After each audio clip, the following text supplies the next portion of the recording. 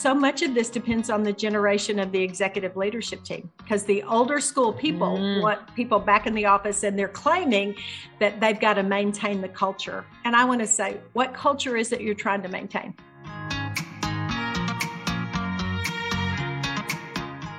The importance of women in our lives is critical and can enable and help us every step of the way.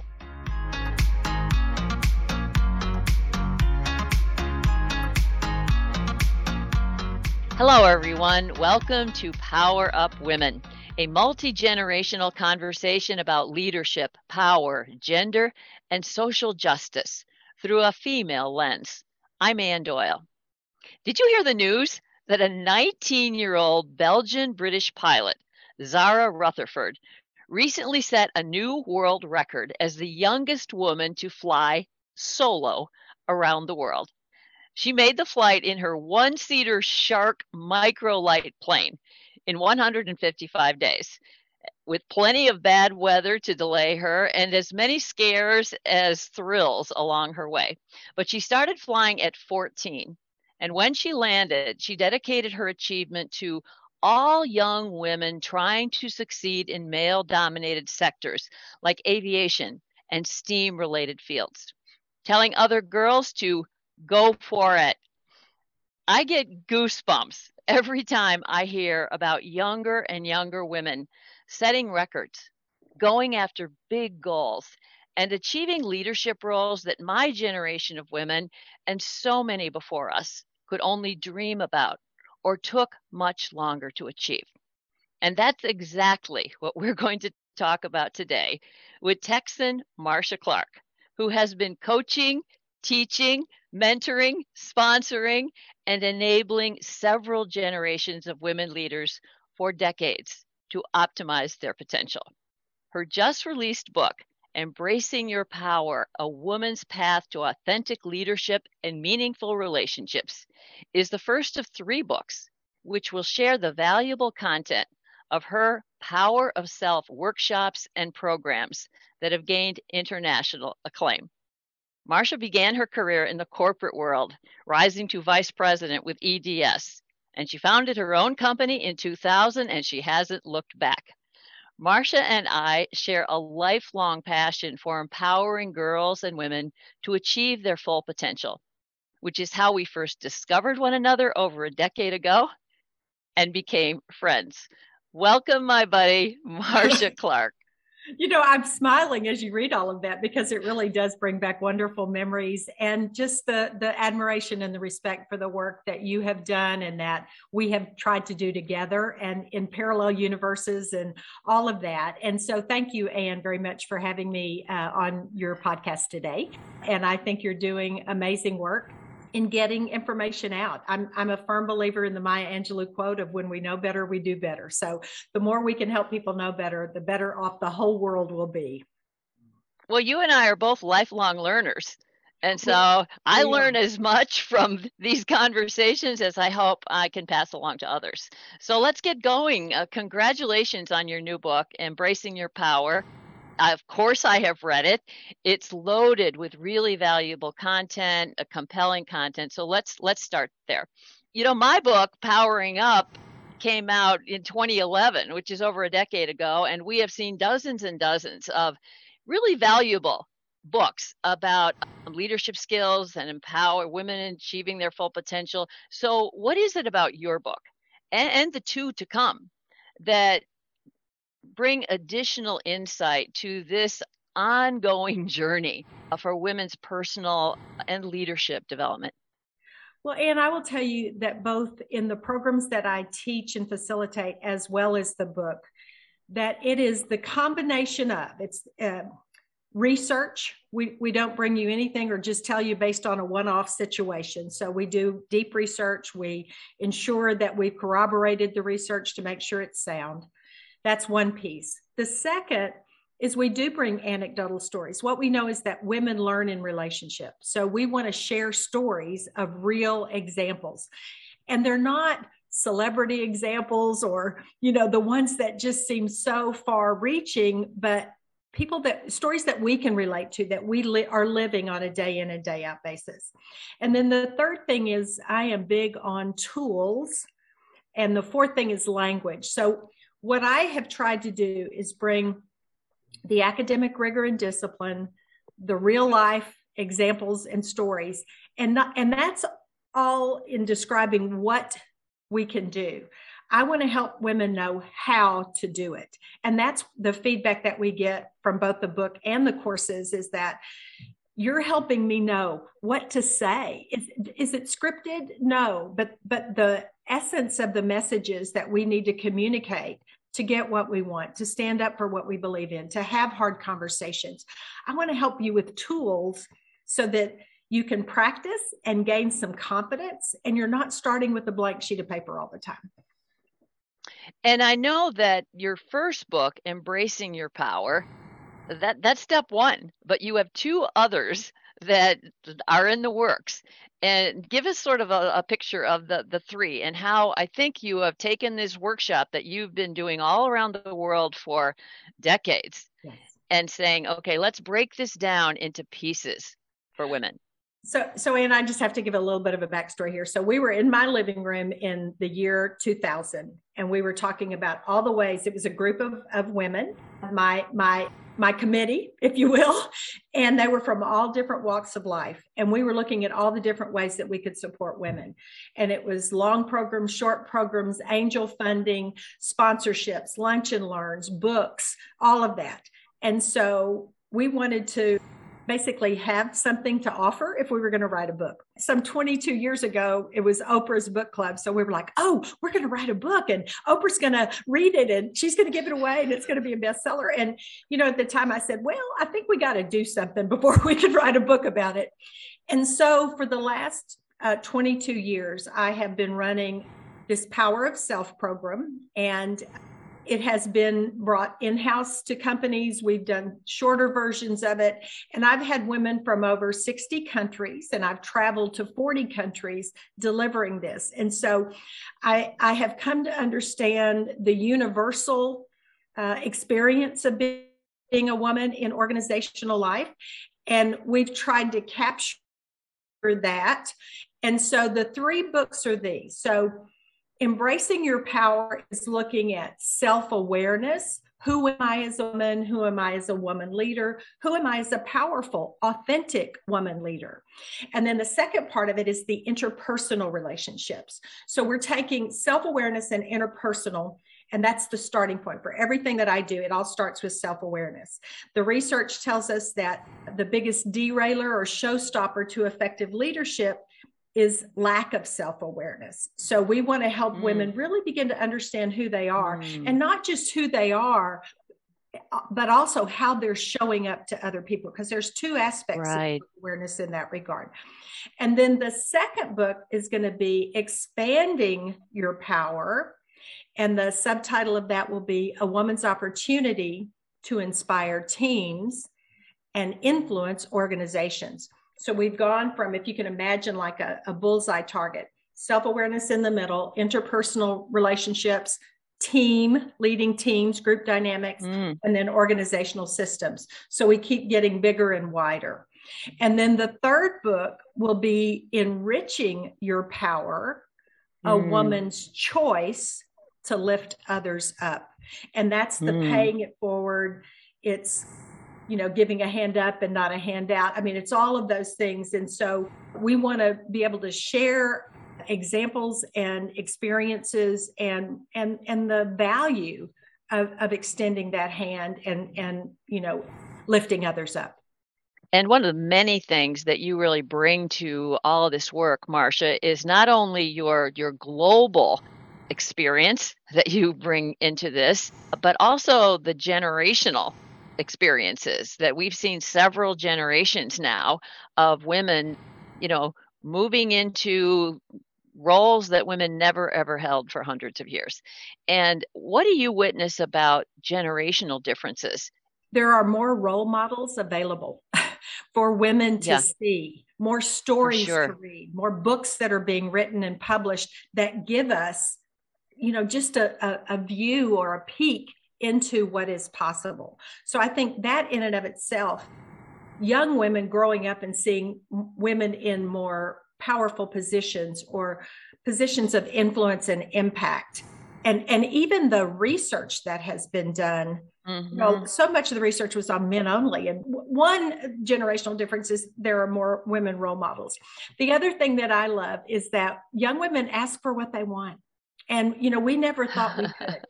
And you and I are from the same generation. And, it's like, I could never ask for that. Or who am I to ask for that? Or they would never give me that. Or I've got to take care of everybody else. I don't ever think about myself.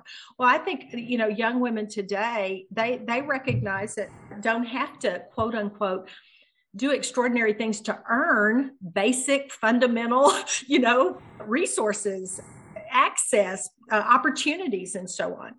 And then I also think our younger generation in total, and this is not just women, but I think there's the essence of social and conscious capitalism that recognizes that businesses are more than just a job and a paycheck, and that they have an opportunity to contribute in a bigger way to making the world a better place. I'm seeing a change from, and since we're talking about generational, baby boomers to Gen Xers to millennials, that when they reach those positions, those senior positions, that they're doing so with a different mindset. And, the baby boomer generation learned leadership primarily from the military, and it was a command and control style.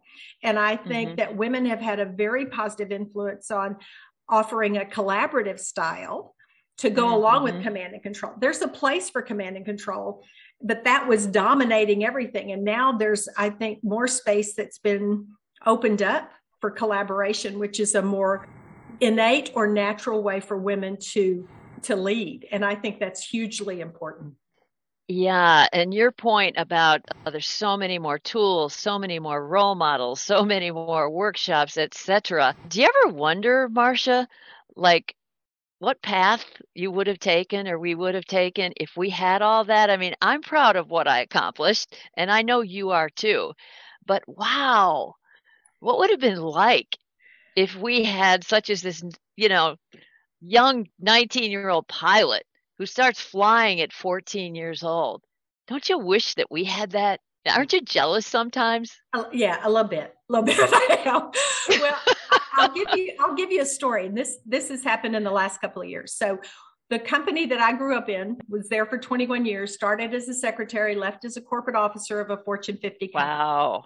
All right. So this is the hell of an achievement. Pioneering interlopers, as you call them. That's what we were. We had these old timer luncheons because the company got bought by, several people and doesn't exist in its current form. So we have these annual luncheons.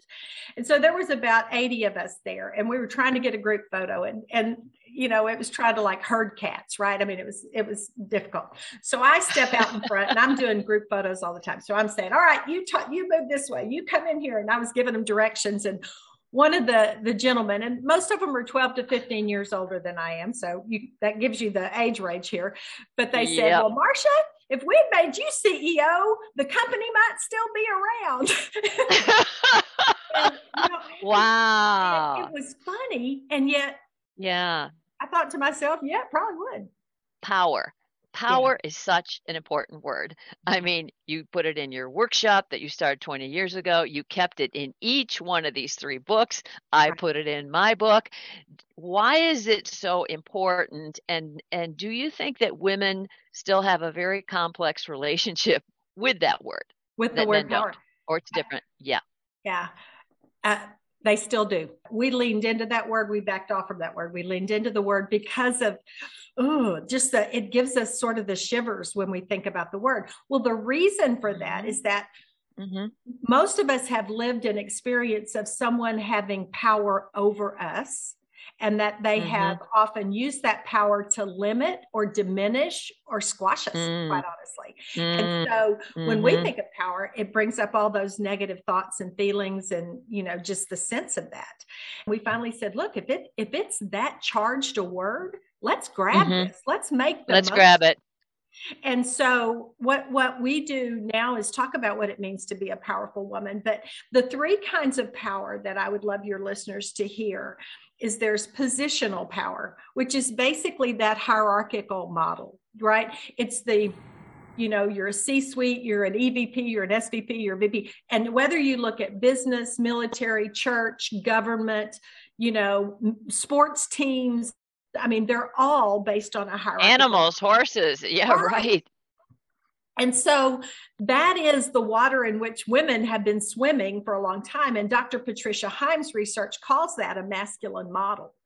And then if you think about then what the feminine model is, it's a flat structure. So it's more of the, we're all in this together. And so that's really relational power. So we go from positional power. And one thing I want to say about positional power, someone gives that to us by hiring us in, giving us a job title or whatever. Therefore, someone else can take that away from us. So right. It is fleeting, right? The relational power is me choosing to engage with you, and together you and I can do more powerful things than either one of us could do on our own. And this to me is where women supporting women can be exponentially more powerful. And then the third kind of power is personal power. And that's where we spend most of our time. Everything in the book is about, I can be powerful no matter what my title is. I can be powerful in my personal life, my professional life, my community life, my church life, my social life, whatever. And personal power is inside out power. Now, I believe in a higher being, and I believe that the greatest gift that God gave me was free will. And it's the free will to choose how I want to live my life. And so me choosing to use power, and for me, it's in service to the larger good. So personal power is mine to hold on to share, and we give it away. And one of the things we talk a lot about in the books is how do we not give away our personal power? That's a part of why we're giving tools to help women understand what power they have and how to hold on to that. One of the things that has changed dramatically. And wow. Yes. And I mean dramatically. I work a lot with the Texas Women's Foundation, do a program with them. And the outgoing CEO, she just retired, has this phrase, and I use it all the time. When a woman gets a seat at the table, scoot over and pull up another chair for another woman. And we didn't used to think that way, Ann. There was only one chair, and we were fighting one another for it. That's right. And whether we admitted it or not, we wanted that chair, right? And we weren't necessarily, we might help other women, but only to a certain point. And I think we finally got that unconscious competition and scarcity out on the table.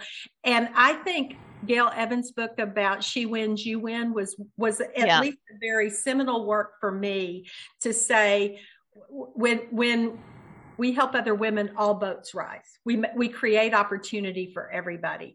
And I think the work that you've done around that I've done around that others have done around this, has really helped enlighten other women. I close every one of my podcasts with, here's to women supporting women, because I think we've got to do that. And I also think we have to have support systems. We give up our girlfriends. We give up the women in our lives when we get married and we have children and we're working and we're doing all these things. And then who is that tribe? Who is that sisterhood that we can call on that understands what it means to be a woman and what it means to be a woman with a busy, heavy, scheduled, everybody wants a piece of me kind of life. And so the importance of women in our lives is critical and can enable and help us every step of the way. During COVID, what we have just gone through, we have witnessed the disproportionate impact and load that women have felt and carried throughout this. And we've gone through tremendous trauma as a society, as individuals, as families, and workplaces. Do you think there's any positive, or certainly it's an opportunity of learning to come out of this trauma, and also a recognition of where we are right now? Well, I think we're on a sort of a precipice where we can go either way with this. So the possibility is that the work from home or work from anywhere concept was proven in no uncertain terms, that it is a possibility. And the women are the ones who both carried the heavier load in that, with children doing, trying to be schooled from home or the dining room table kind of thing. And yet the fact that I could go throw in a load of laundry at lunchtime, or, whatever that might be, made my life easier, so that when the evening came, I could spend quality time and not have to make lunches and do the laundry and, blah, blah, blah. And so I just think that there is a possibility. I will also tell you that I hear from a lot, and so much of this depends on the generation of the executive leadership team, because the older school people want people back in the office, and they're claiming that they've got to maintain the culture. And I want to say, what culture is it you're trying to maintain? Wow. Yeah, good question. Is it convenience that I can walk down the hall and throw something on your desk and ask you to do it? Or is it, there's all kinds of things tied up in that.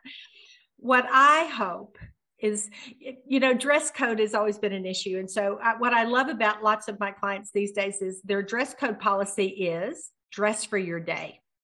And I love that. Meeting with clients and you need to, dress up a little bit, then do that or whatever. And if you don't, you wear jeans and whatever, but being professional, but you've got flexibility. I trust you as an adult to make a good decision on that. What I'm hearing now is the choose your location for your day. If you need to be in the office, be in the office. If you can work from home, work from home. And so I think the more that we put forth trust that our, employees and our staffs and our, just everyone is going to make good decisions. We're learning every single day. And yet I think we're at a choice point, and I hope we go in the direction of giving more flexibility, because I think women have the most to gain from that.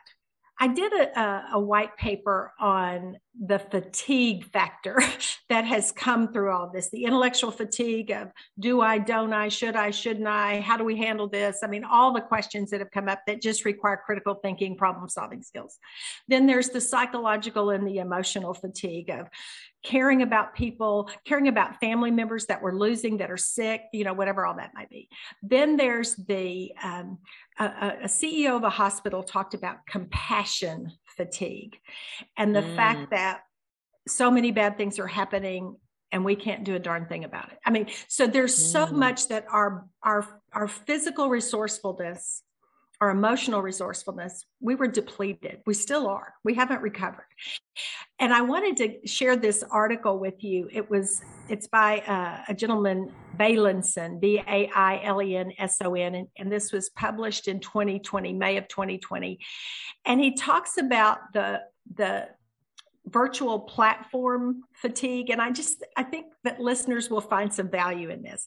He cites 4 things. One of them is the proximity and sustained eye contact required when you're on virtual platforms. When you're in real life, there's lots more things to look at, and you're not so close up, right? We have to sit close to all that kind of stuff. So just the strain that puts on us. The second is the lack of full range of nonverbal cues. All I can see is this smaller version of you, and that results in a higher cognitive load. Now, couple that with men and women in America work on average 58 to 62 hours a week. Women on average work another 35 hours doing things at home, domestic responsibilities. Men on average work another 5 hours at home. So we already had 2 full-time jobs. And now these things are putting additional stress on us as women. And that is the load that we're carrying. I thought you said younger women were much better at asking for what they need. I hope they'll ask for what they need at home, because we've been talking about this unequal distribution of work at home for decades. There's a lot to be written about a woman's mental load, and we've got to keep pushing that envelope. Before I lose you, I want to get a little sense of you personally and the woman that you are today. And I know one of the ways you described yourself, you'd like to talk about yourself, is as a social justice warrior. So take us back to what you remember about that little girl, Marcia, and what you say, yeah, I guess I can see, or anybody who knew me back then, why I would become the compassionate, generous, thoughtful woman who cares so much about others. I do remember that little girl. I think she's inside all of us, right? And I had a special needs sister, and I was 6 years old when she was born. She died when she was 18. She still was taking a bottle, still had to be fed, still wore diapers, to give you a sense of special needs. I will tell you what my sister Erin was her name, what she taught me. She taught me a sense of responsibility, to take care of another person who could not take care of themselves. And there are people throughout our world that are in that position for various reasons and to varying degrees. She also taught me unconditional love, and she taught me compassion. We didn't go out to eat very often, but we have been asked to leave restaurants as a family because her presence made others in the restaurant uncomfortable. Wow. And there were other kids that made fun of her.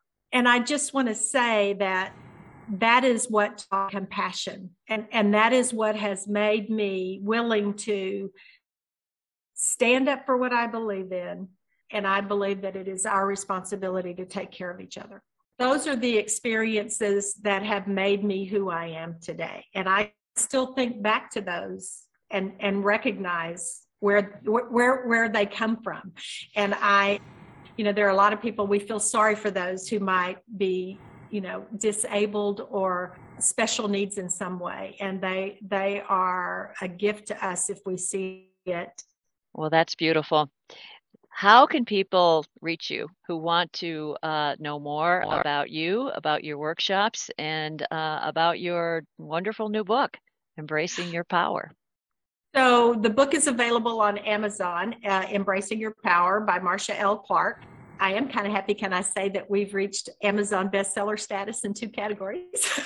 Sure. You can find the book at Marcia Clark and Associates.com. My podcast is a weekly podcast that drops on Wednesday. We started this last September, and it's called Your Authentic Path to Powerful Leadership. The 3 words, women, power, leadership, or 4 words, authentic, are in everything I do. And so the podcast it's a bit about the book, and yet we go beyond the book.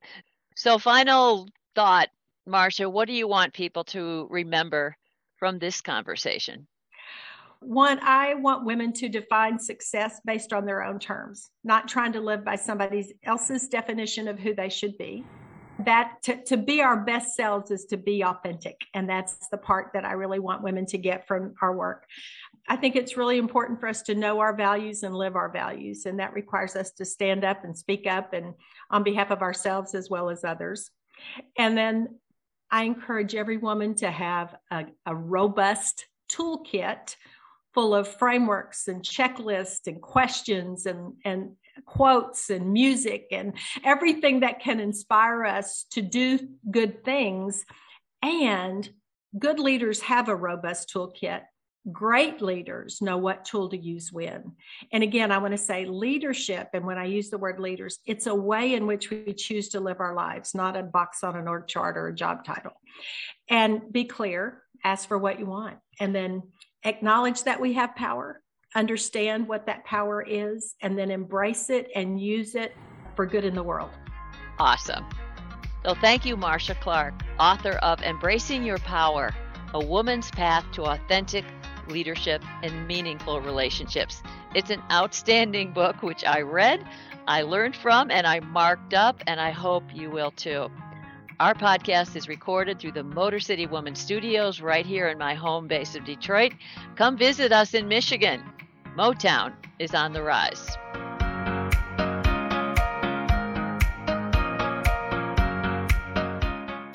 Thanks for joining us at Power Up Women. We are now in our 3rd season with over 100 episodes.